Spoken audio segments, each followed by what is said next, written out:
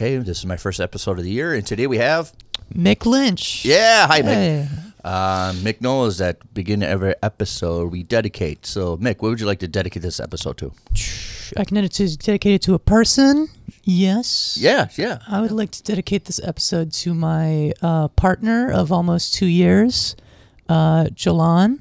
I'm going to send this to her, and hopefully she'll listen to it. But Hopefully, right. Hopefully. Just want to dedicate this to her. She just got into the college that she really was hoping to go to. So That's kind of the refreshing moment. Like, please, I want to get it. You send all these episodes. yeah. Like, I want to get the one. Such a relief, yeah. Right. If I could do a dedication, I'd like to dedicate to my sister. It's her birthday today. Woo! Yeah, Happy birthday. So my one and only sibling, my sister. So happy birthday to Natalie. Yeah. Happy birthday, Natalie. Let's get the show started. Hello and welcome to another episode of the St. Paul Filmcast with your host, Nick Palatichuk.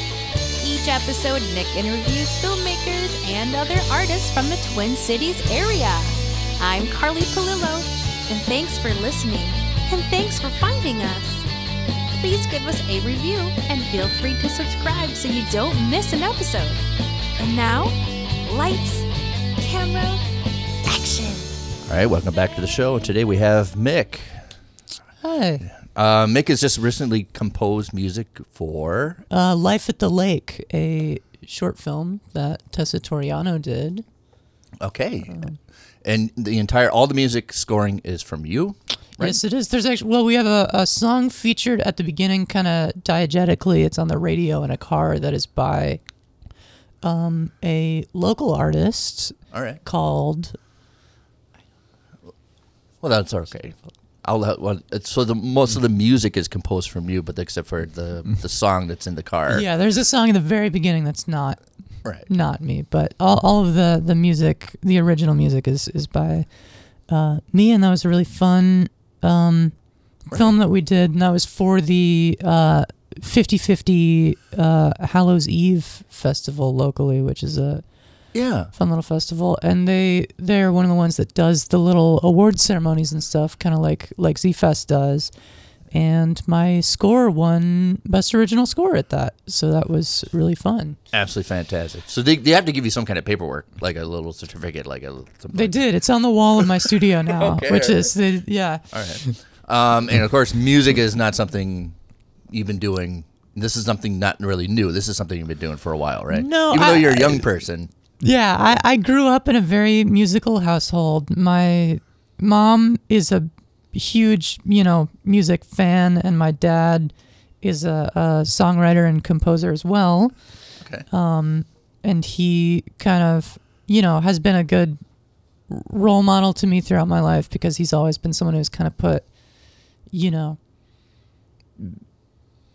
creativity above commercial success, and I think that was something that Well, is it something that you gravitate to, even though it's been around your household, yeah, right? It's something that you just naturally gravitated to as well. Yeah, and the way that I actually started writing music was it was always kind of set that I wanted to write music to kind of go along with storytelling, as opposed to just kind of doing a singer-songwriter thing or writing for somebody, because the way that I first started composing music was I would compose background music for my friends and I's weekly D&D sessions. And that I would write this will very be the foreboding, probably very Viking. This will be the battle theme, and this will be we'll use this during our sessions, and that was kind of how I first started writing music. And I was always drawn to film scores as a kid, and I didn't know why, and I've kind of come recently, as I start to do it professionally, to realize that my favorite thing about music and what I find fun about music is the ability to interpret other kind of forms of art and storytelling into music. Yeah. And I feel like when I am given a project, I see it less as I have to express myself or come up with something for this, and more as I'm some sort of detective that has to find the music that's already in there. Yeah, it almost as an way for me as a background being in a band and being in music. And if you didn't know, I grew up without a television in my household. So I was like really? 7 years old. So my only form of entertainment was records and the radio. I mean, obviously I could go to my friend's house and watch TV if I really want to, but there was no access to visible, even though I like visible. So naturally I like music. And I think if you pay attention to music first and foremost, even though you're a visual person, it pops out to you, the music in movies a little more. It's not so much because I like talking. Oh, do you like that film score? I wasn't aware there was one. Oh yeah, for us, I know, yeah. I think for us, you get it right away. Where there is something attached to the performance, that there is something in there as well. Not to mention the absence of it. Sometimes I can catch like, wow, there's no music in this. This is a little more frightening. Yeah, and it's something that a lot of clients of mine and filmmakers that I work with will come to me and say that they want a sequence without music, as though they're like breaking some terrible news to me. Like, hey, so hear me out. We're thinking we're not going to have music for this sequence. I know. And I feel like that it's kind of this misconception among filmmakers that composers want to have as much music as possible to put To fill it, right. to the screen, and I think that there's more, common thought between us as to how the lack of music or the scarcity of music can enhance both the music that's there and the pacing of the film itself. Right. It's also that you have to be careful because it's a delicate process of musical scoring. It's not so much when to play it, but what to play. Yeah. Almost as well as complementing the acting, much like set design. Yeah. It's far more difficult. It has a little more understanding. And you got to understand, music in movies is, like somebody said, it's like 70% of the movie. Yeah. Oh, yeah. Right. We hear it far more than we see it. And my pitch always has been, people will watch anything. They really will watch anything. They won't listen to everything. Absolutely. If a key or something is a little more off, it's a tempo, if something is just not playing right, people will turn it off right away. Microphone settings. If my microphone setting is off and people put it in their earbuds, we're done, right? Yeah. So it's very important to pay attention musically, especially when you're doing film. I'm not going to say you have to pay attention far more than just like, oh, right, we have to do a score for this. Yeah. And I think if you wanted to sit down with doing a process of movies, anybody listening to one of the movies, think music right away. Absolutely. And I find that, my best work is done when I am working with the director or if I end up working more closely with a producer or something or whatever. If I'm on the film, from pre-production and have all that time to sort of get familiar with what their vision is and what they're trying to do, it makes it much more, personal to me and makes it much easier to interpret what they want out of it. And the closer I work with the director, I find that is, where my best work comes from. So you already have a studio set up? I do. I have a home studio that I take a lot of pride in. And Right. To me, I find that it's much more important to my process to have a space that I feel inspires me than it is to have, a space that is, super high tech and perfect for my workflow. Like I do storyboards and I do comic books and I do film, so this is why we're surrounded by comic books. Oh yeah, of course. And I just find that having an inspiring atmosphere is just as important as having like good equipment and stuff like that. Like I feel like I would work better in some sort of gothic manner with just a piano and a laptop than I would in like a gray drab studio with all the equipment that I could ever want. I always come by music as almost, and you mentioned detective, and this is what popped back to my brain. when composing music, it's almost like you answering a question and then you answer it. Yeah. It's almost like da da da da da da da da. Yeah, exactly. It's almost like you asking a question out there, and sometimes the entire song, almost the majority of the song, is asking a question, and then you finally at the end answer it. Or you can play with the construct of maybe you're answering, then you go question. So that's kind of my philosophy with music. I don't know if you could share that, or there's another different approach for you. No, I definitely share that, and that's something that I bought a masterclass subscription at the beginning of last year, and that was something that Hans Zimmer talked about in his masterclass that really helped me in theme writing, especially like character themes and main themes for films, is, you know, thinking of each individual little phrase and move in the melody of a theme as a question or an answer or some kind of, you know, like each individual phrase is saying something and adding to the one before it. And that kind of, you know, I don't always write like that because that's very, very time consuming, as opposed to just, you know, kind of feeling a melody in my head, as opposed to, you know, thinking about each individual phrase as meaning something. Yeah. But that is definitely, you know, when I have the time to work that way, I like to, because I find that it's very satisfying. It gives the theme a whole lot more weight to it. When do you like to compose? At night, during the day? Middle of the night. I'm very, very much a night owl. I woke up like, we're recording this at noon, if that's okay for me to say. I woke up less than an hour ago, and that's, you know, because I was awake composing at like at midnight. So I you know, I have the most energy kind of in the middle of the night. So when you composed, it's primarily on piano, keyboard? Yeah. I work in Logic. I produce and record in Logic Pro, and that's, you know, I would say my real instrument is software. Like I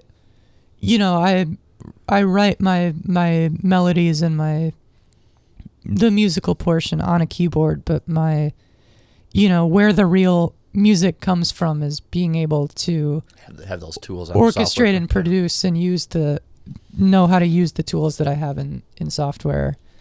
And I think that's something that a lot of older composers are afraid of and think is less, you know, creative. Like John Williams writes just with a piano and staff paper still.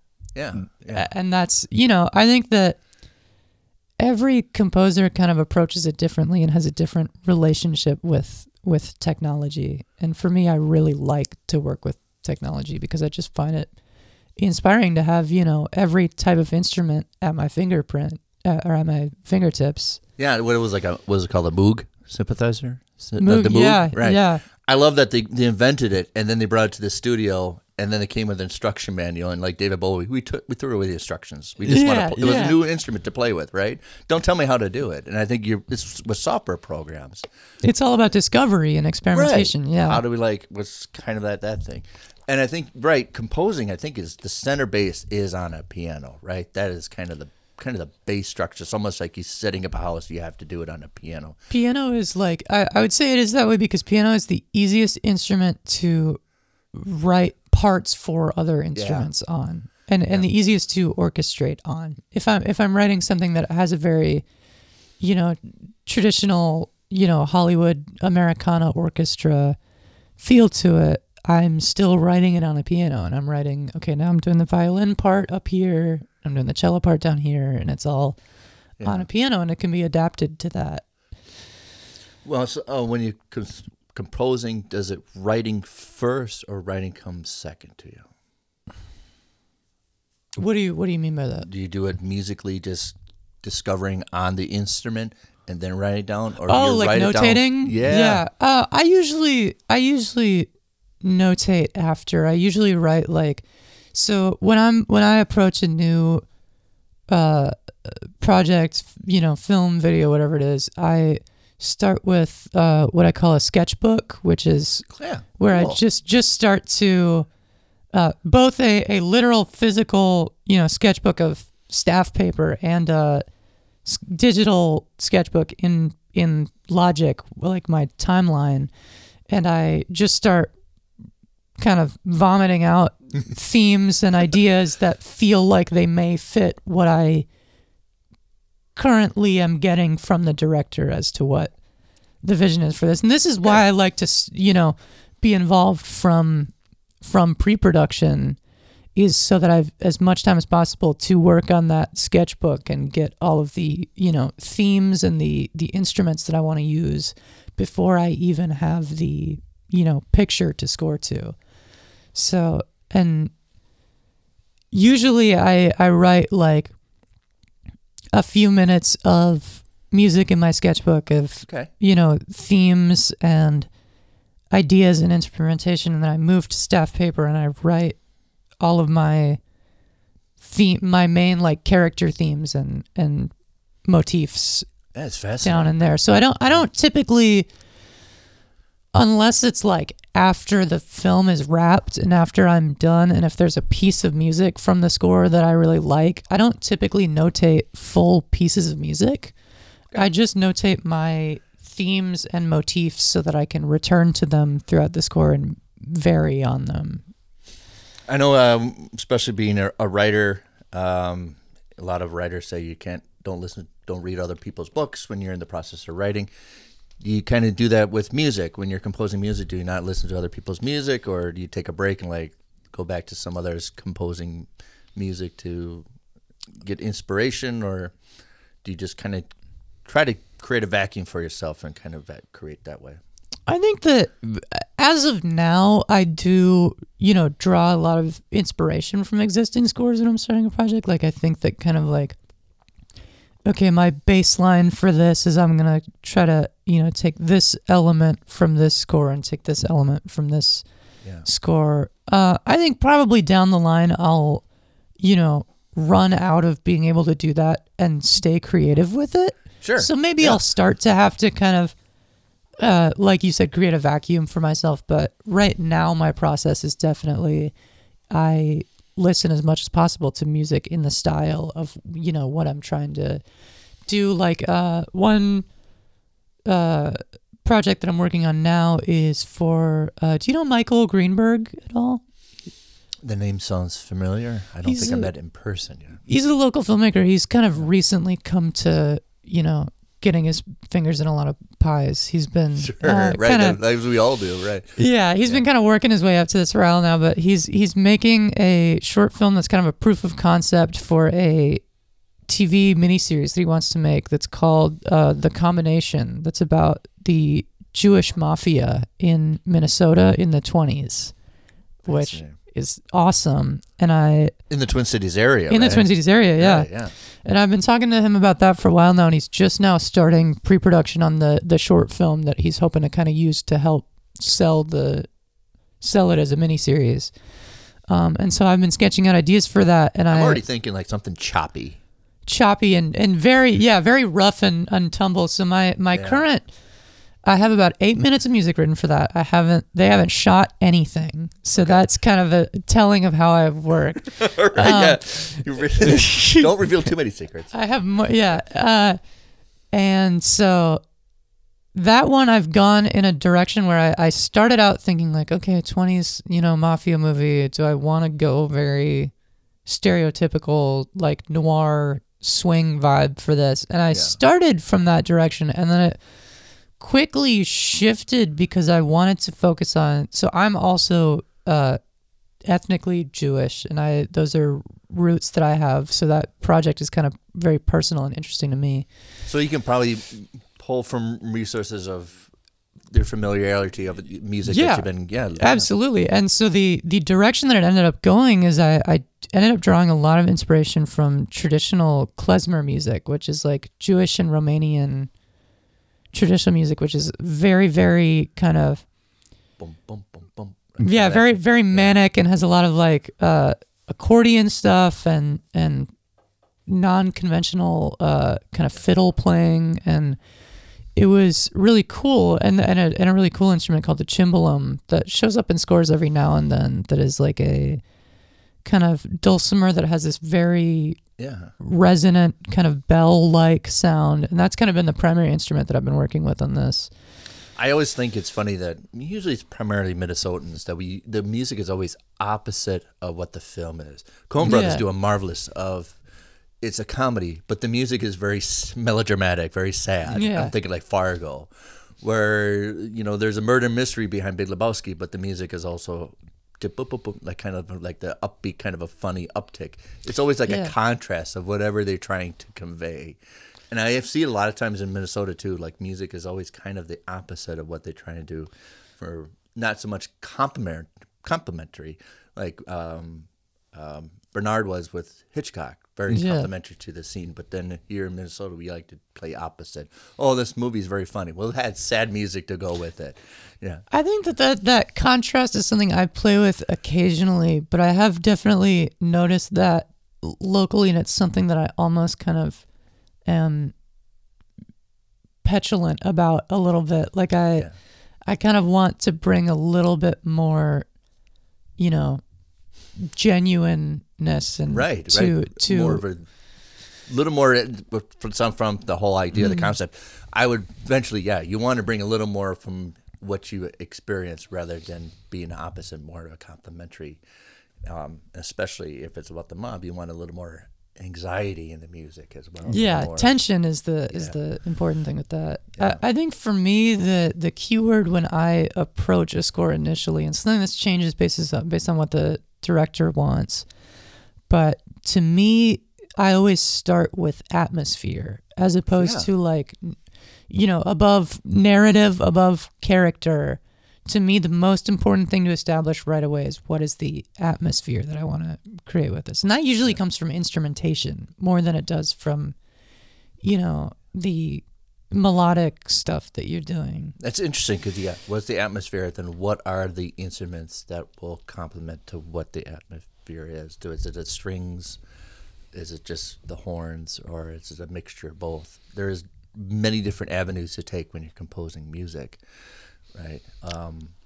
I just, like Todd Haynes does with his movies like May, December, and Carol, it's almost a satirical insert of the music to make it punch. There's a great scene in May, December where she's like, I don't think we have enough hot dogs for the party. And the music goes, dun, dun, dun. It like compliments it's responding to the dialogue, But also it's how ridiculous is this person? Yeah, this is the most dramatic thing happening to this person in their head. Where they should not be worrying about that, rather than how she's handling this life that she's constructed. But, right, and that's totally especially if you're doing something comedic. How are you going to play a part? Is it going to be, serious? Or like Airplane, it almost feels like it wants to win an Oscar. The music does. God, I love that movie. Yeah, it's a great movie.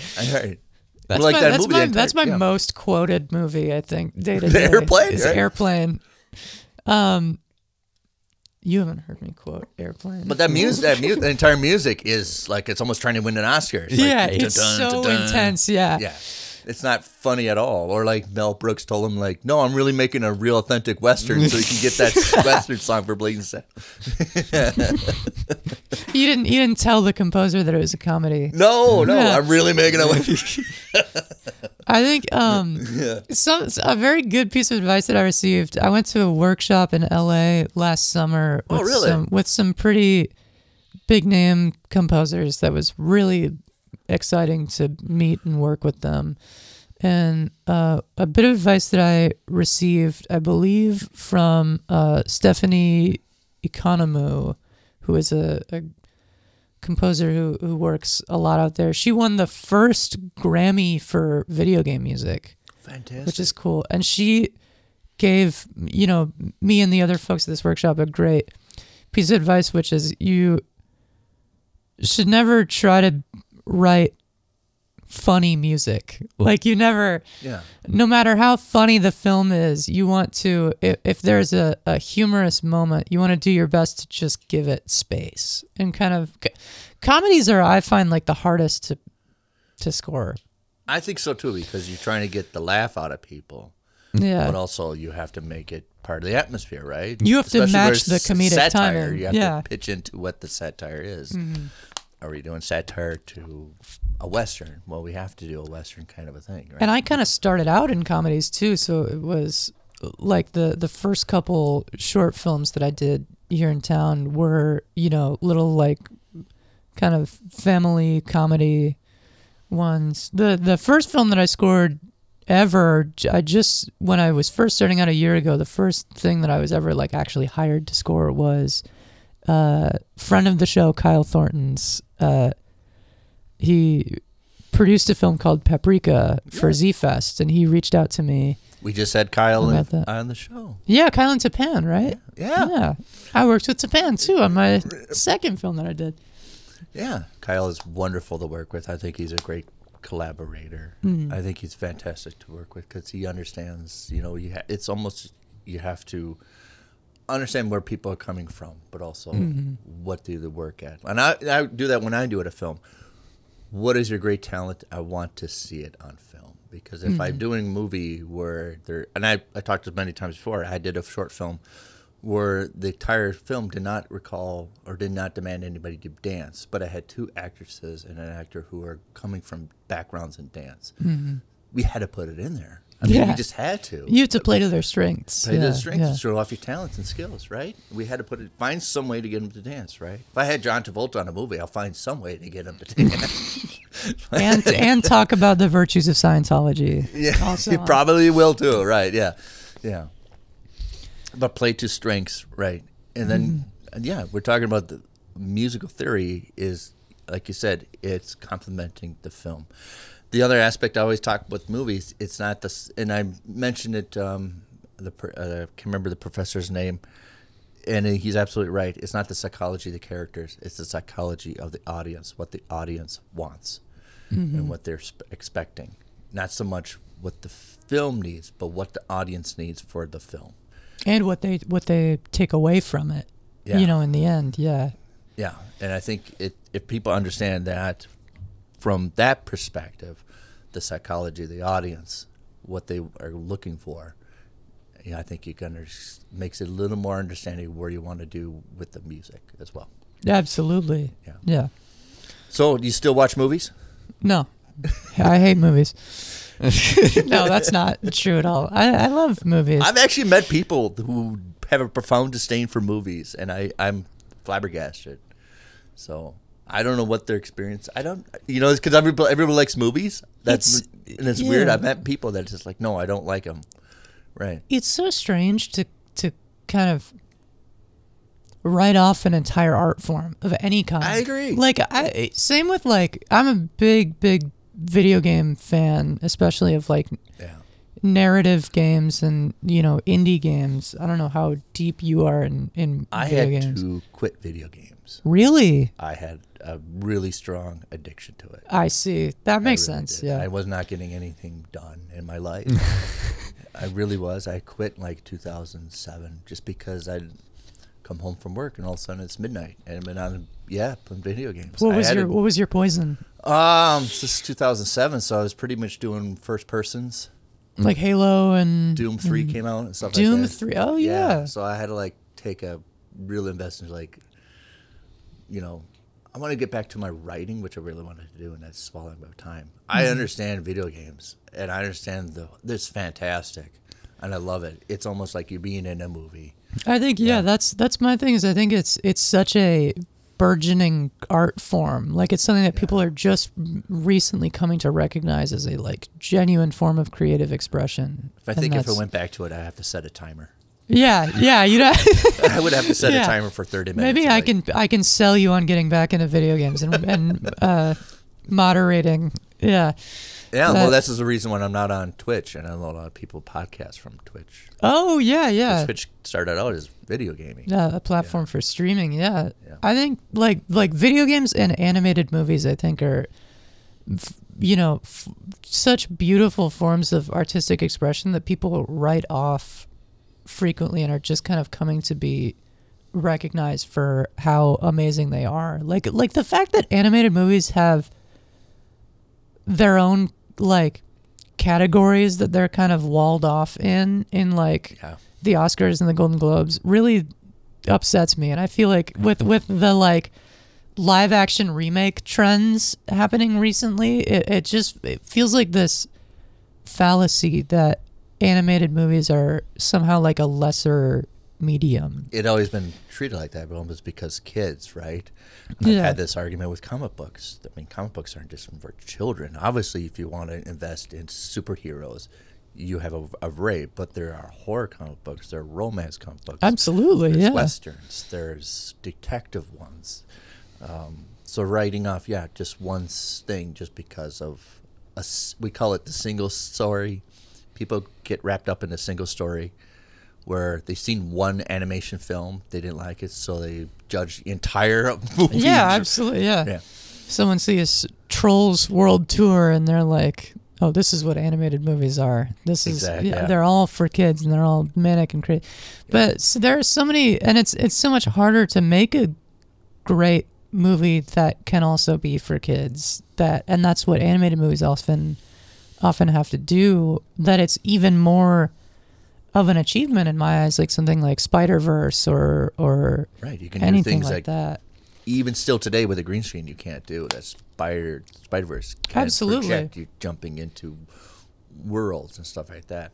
As well as, Rick and Morty, they can play with different concepts very quickly. Oh, yeah, absolutely. Like, I haven't even talked about animated TV shows. Those two are great. And you can explore certain things. I think if you want to do, everything everywhere all at once, you could probably very easily make that into an animated film. Yeah, and I think that's kind of the thing that people get caught up in is like, an animated movie is only worthwhile if it's doing something that can only be done in animation. And I feel like that's a weird perspective to take, Like, you wouldn't say that about live action. You wouldn't say that about a comic book.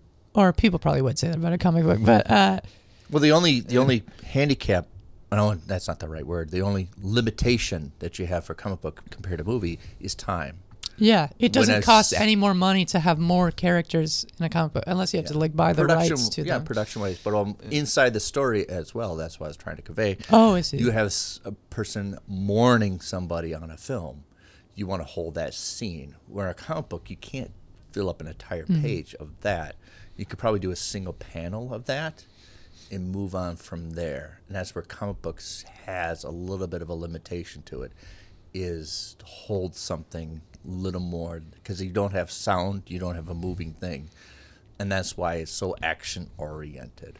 Although, sorry, you Yeah, go on. Well, I was going to say, I grew up reading comics, and I feel like I do like when, comic book writers do play with, the space of the panels and stuff. Like Bendis would do that with like the Ultimate Spider-Man, right? Where he was kind of famous for what's in between the panels, having a bunch of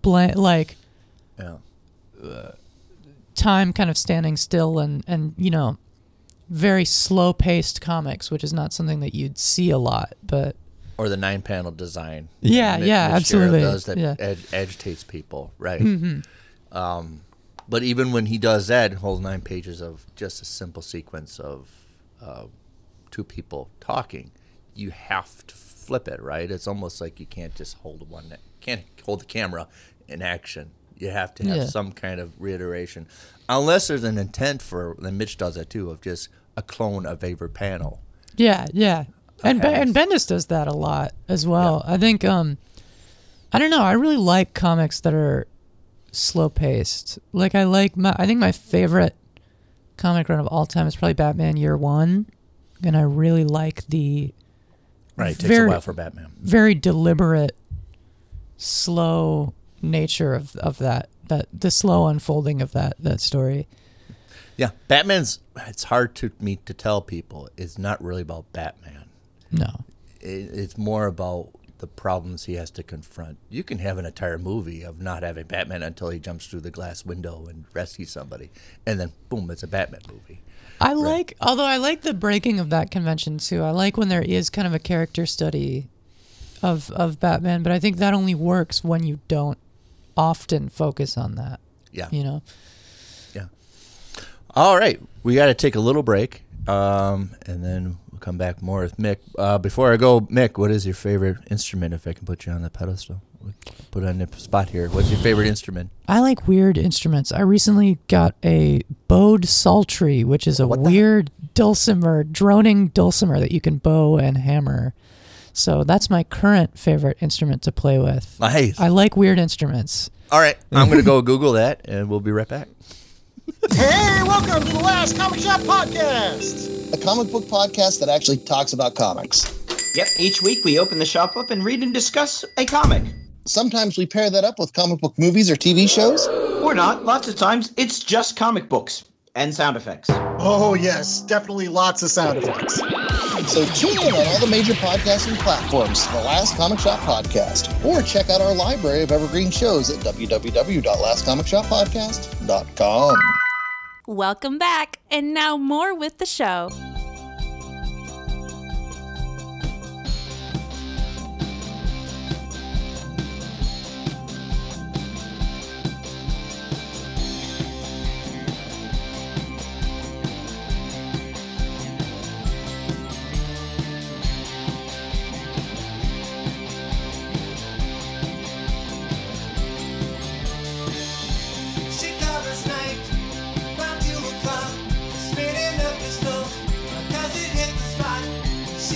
All right, we're back at the show, and right now Mick wants to ask about favorite film scores. Well, I want to ask you first before I answer you. Do you have a particular film score that's kind of your favorite? Do you have a top 10 listing, or? Well, I mean, I have a couple that we can kind of go back and forth here. But all right, first you want to throw it back to me? Yeah, well, I can start. I think if I had to pick one that really shaped me as a composer and really kind of got me, showed me the potential of film music, is Zimmer's score for Sherlock Holmes with Robert Downey Jr. and Jude Law. That score has it kind of has a similar kind of Eastern European feel to what I was talking about with the combination that I'm working on right now. Okay. And it's such unique instrumentation and it's just very, very experimental. And that's what I am always drawn to, is what's the most kind of. I have to go back and listen to that. I also love those movies just in general. I know people kind of, have their problems with them and they're flawed, but those are the first one is just Sherlock Holmes is probably top 5 of my favorite movies. Okay, right, yeah. I have to go back and listen to that. It's really cool. I'll send it to you after the show. I know I've seen the movie. I know I've seen it, but that was back when I liked Benedict Cumberbatch as Sherlock, and so it took me a long time. I think he's a better, I liked the manic energy of Robert Downey Jr.'s, but Benedict Cumberbatch. At the core, Sherlock is a jerk. Yeah, At the core, he's the an worst. absolute jerk. Yeah. And the reason is probably because he's so bored. Because he'll never be satisfied. There's really no mystery involved. That's why he gets excited about a real tangible mystery, because he's so bored with knowing everything that's going around. Right. So you want to ask me about my favorite film score? Yeah. Oh, the ultimate, Lawrence of Arabia. Lawrence of Arabia, yes. That's the greatest one of all time. That's fair. It's amazing how a sweeping epic movie is simply asking a question, who are you? Mm-hmm. And he's trying to figure out, who am I? Am I a very important person? Am I ordinary? Am I extraordinary? He's trying to investigate it. And not to mention that great scene of him when he finally puts on the robe and he's out in the desert and he's wants to see himself, so he pulls out his knife. It's very metaphorical, because this is the weapon he's going to use to his enemies, but it's also the weapon, the thing he uses to see what he looks like. And then he tries the cape thing. I think I saw that movie in a hotel, in on a hotel cable channel, and that was the first time I saw that movie. One of the greatest scenes is the most quiet, though, is when that nomad comes up and sees Lawrence on the up top of the sand dune. He goes, "Who are you?" And Lawrence takes a second to answer it, because he still hasn't figured out who he is. And we understand it. We understand. Oh, yeah, that's right. What you gonna say? Mm-hmm. This is the question that it's all kind of built around. Yeah, it's always the question in movies, right? Who are you? Yeah, I mean every movie should kind of be asking a question. you know? Right. Well, I always talk about it with my film crews. You have to be searching for your authentic self. Mm-hmm. Whether it's, have to go in through this long crucible, whether it's just manufacturing things, it's every movie, it's all, are you searching for your authentic self? Right. And I think sometimes musically is something that's complementing that search. Right. Also, every movie's talked about a trap. Yeah. I think every movie can be called Trapped. Yeah. Are you coming out of it? Or, Kurt Vonnegut calls it Man in the Hole. Yeah. He comes out of the hole, better person. But it's also the confines trapped. The Thing, which is a simple music score. Boom, boom. Yeah. Boom, boom. They're trapped. Horror is all about confinement, right? Mm-hmm. And it's whether you're in a space or confined into your own mind or something like that. So there's something you're trying to escape from, in one way or another. Yeah. So I always look, when I critique movies as well, being a film critic, is the movie searching for the authentic self. Or they're trying to fight the confines of something, whether it's authority or the confines of the environment or the limitations, and trying to exceed it. And that's crucial, I think, especially for American storytelling. I don't think it's crucial for a lot of foreign films, but especially for American films. It's always about, are you getting out of your trap? Oh, yeah. Yeah. So, do you have another film score? My God, I have to look up the other one. I do love Hans Zimmer because he's very much. It's very lazy to say it's easy. It's just maybe 2 notes, but it's very complimentary. I like him because he experiments. He always does something new. Like Dune was phenomenal. The score for that, the recent Dune movie. Well, I know we're not a visual format, but you very much remind me of Paul. I do. I have a very haunted Victorian boy. Yeah.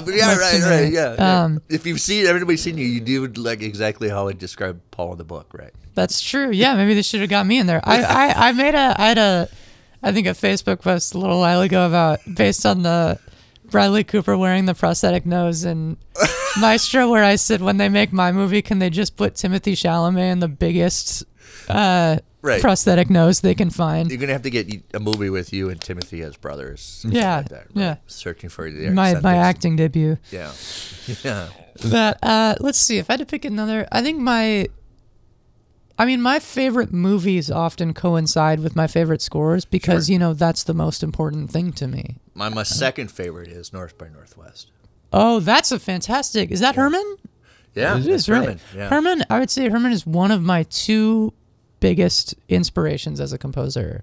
And the other one is the composer of the score that I'm about to bring up, which is, I would say my favorite movie ever is Miyazaki's Princess Mononoke. Really? Is, I would say, my, like, with a bullet, my favorite movie ever made. That's just fantastic. Everything about it. And the score is phenomenal. Like, Joe Hisaishi is the other composer that is like absolutely my hero. It's wonderful because a lot of people, animation, they don't think music, right? And then he just brings it every time. Yeah, I think I think more of Japanese culture is Americans, when you're demonized, it's inside. When you're possessed demonic, you talk about it's inside coming out. In Japanese, it's the opposite. It cloaks you, trying to get in. I think in Japanese culture, you can never contaminate your soul. But it's a very Western belief that you can contaminate the soul. And I think Princess Mononoke, the monster, the demons are being overtaken and sort of drowned. And yeah. And it's a wonderful film. And that's not the whole core of the movie, right? It's her searching for her authentic self. Yeah, exactly. And that's, I think that's a good, high watermark for any good movie is whether there is, a journey to find yourself and find who you are is like it's the human struggle. It's everybody can relate to that. Yeah. And the third element is another philosophy for me is, are you fulfilling a destiny role, or you're fighting your destiny. I think. Who are you supposed to be? Yeah. Like, in relation to who you really are. Yeah. And that's at the core of everything you watch. I mean, you go home and watch that, right? Yeah. Right. I think it's fascinating. Yeah, I would never think about an animated film being one of your inspirations for film scoring, because not a lot of people think. I love animation. Yeah. Another one of them is a 3D animated movie that kind of goes back to what we were talking about earlier of like the struggle of being just a very, very good movie that also is, marketed to kids and is written for kids to be able to understand, is a movie that I grew up with and is very dear to my heart, is How to Train Your Dragon. Have you seen those at all recently? Sure. I haven't seen 3. Sorry. I'm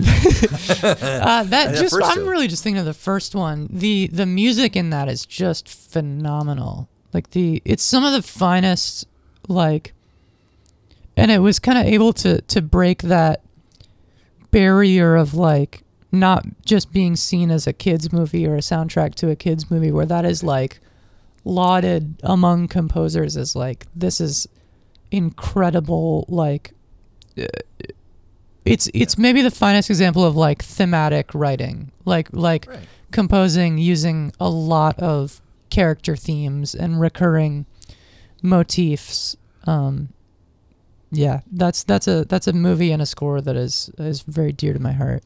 And it's very hard for me. I'm going to be 47 this year, not to mention a John Williams movie. I mean, yeah, that's of course. what I grew up with, around with, constantly, especially being with Spielberg and Lucas. It's almost like a second nature thing, that he's such a integrated for the movies that I grew up with, that he is part of. Right. Do you have a favorite John Williams score? Oh gosh, I would. You know what? I would go out of the venture. I'd say Superman. Really, the Christopher Reeves? Yeah. Or I guess that's the Christopher Reeves Superman movie. Yeah. That's without that music, it's silly, right? That's Without the music, it's very heroic, and it has a little touch of hope into it. Yeah. No, that is a great score. Right, and Tarantino talks about Superman as the only superhero, when he is a superhero, is his authentic self. Mm-hmm. He has to pretend to be ordinary. Yeah. His costume is authentically who he is. When he goes out in the world, that's who he is, and then he has to hide that. Mm-hmm. I mean, there's an element of that to Batman too, where there's a lot of people talk about like he is authentically. He thinks of himself in his head as Batman and not as Bruce Wayne. And he's not the recent movie, The Batman, I think showed a little bit better. I really love that movie. He's not comfortable being Bruce. I liked the way that movie kind of took the idea of like, what is it like when he's just starting out and before he's realized, how useful that disguise of Bruce Wayne can be. It's very much like, I said that movie got a little more inspiration from Old Boy, where it's very clumsy. It's not choreographed fighting. It's very much gritty, brutal fighting, and how it can just take a toll on you. That's my favorite Batman movie. I think I like the Christopher. I know that's a bold the music claim. of it. How did that not get nominated? I know, that was insane. I like the Christopher Nolan movies, but like what we talked about, like I'm a sucker for whenever, you finally get a true character study of Batman, and that. I'll have to write a letter to the Academy, because I think with the film critics, Minnesota Film Critics Alliance, it got best film score. It was phenomenal, and that's another example of like how it's not complexity that makes a good score, because his theme in that was 2 notes. It was dun, dun, dun, dun, dun, and it's the slight pause. Yeah. It's answering a question, and then right before it answers it back, it takes a second. Yeah. The opening 10 minutes of that movie are some of like the just best comic book movie I've ever seen. Like the slow build of the reveal of him is. We're surrounded by Batman. I've grew up with this guy for many years. I absolutely love that he didn't swing in to. It's constantly portrayed that he swings in from the sky, breaks through the window. Instead, he just comes out of a slowly doorway. Walking, and you hear his footsteps, and that is such a brilliant idea that the thing that he is working with right now above everything else is just the ability to, invoke fear and to this. Yeah. That I didn't wear my such shirt a today. great- I have a shirt that says it's Halloween every night in Gotham City. That's great. I wear it every Halloween. It's Halloween every night in Gotham City. I used to have a shirt that I can't wear it because I wear it at school that says Batman won't kill you, but he'll feed you your kneecaps. It's true. Which At you least just one of beg, them. please just kill me. No, I'm not going to kill you. I have morals. I'll just. Batman won't kill you, but the hospital bills will. Yeah, but it's actually if we talk about the psychologically of Batman, he actually feels comfortable being Batman. Yeah. And all his, That's when he feels most his true self, his authentic self.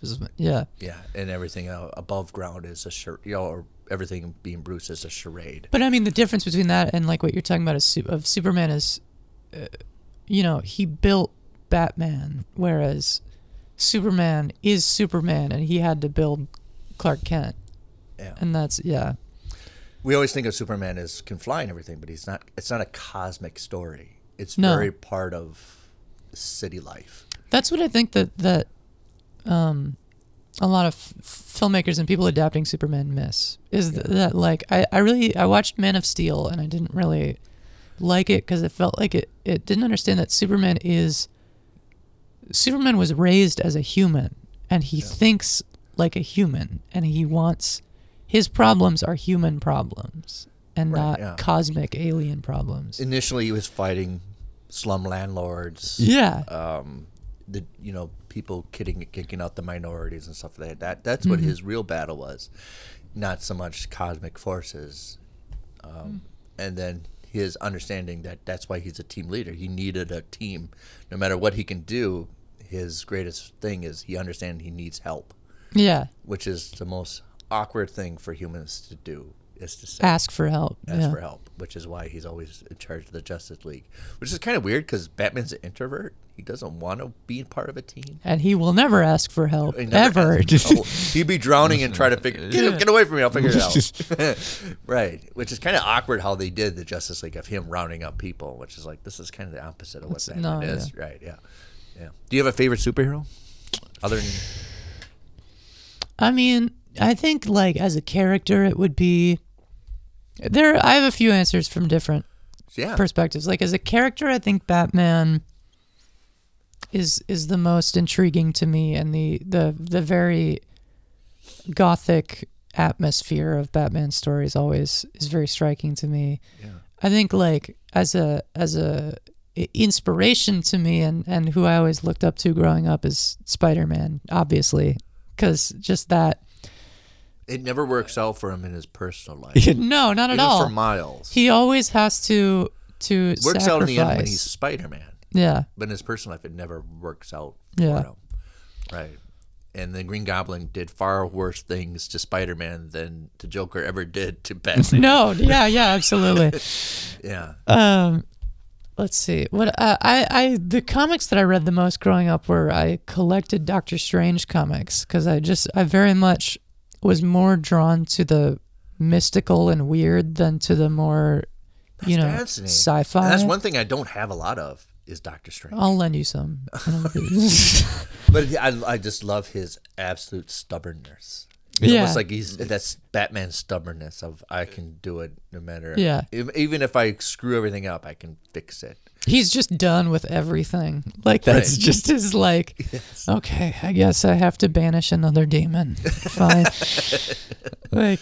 Yeah, I always loved Doctor Strange growing up. I would say if I had to pick my like favorite superhero, I would say that just because that's the one that I gravitate towards. Yeah, and I really liked that last Doctor Strange movie that Sam Raimi did for the MCU. It was a weird movie. I think a lot of people, if they didn't know Sam Raimi, didn't know what they're getting into. And I knew Sam Raimi or Doctor Strange comics because I felt like the first Doctor Strange movie in the MCU was very much a like.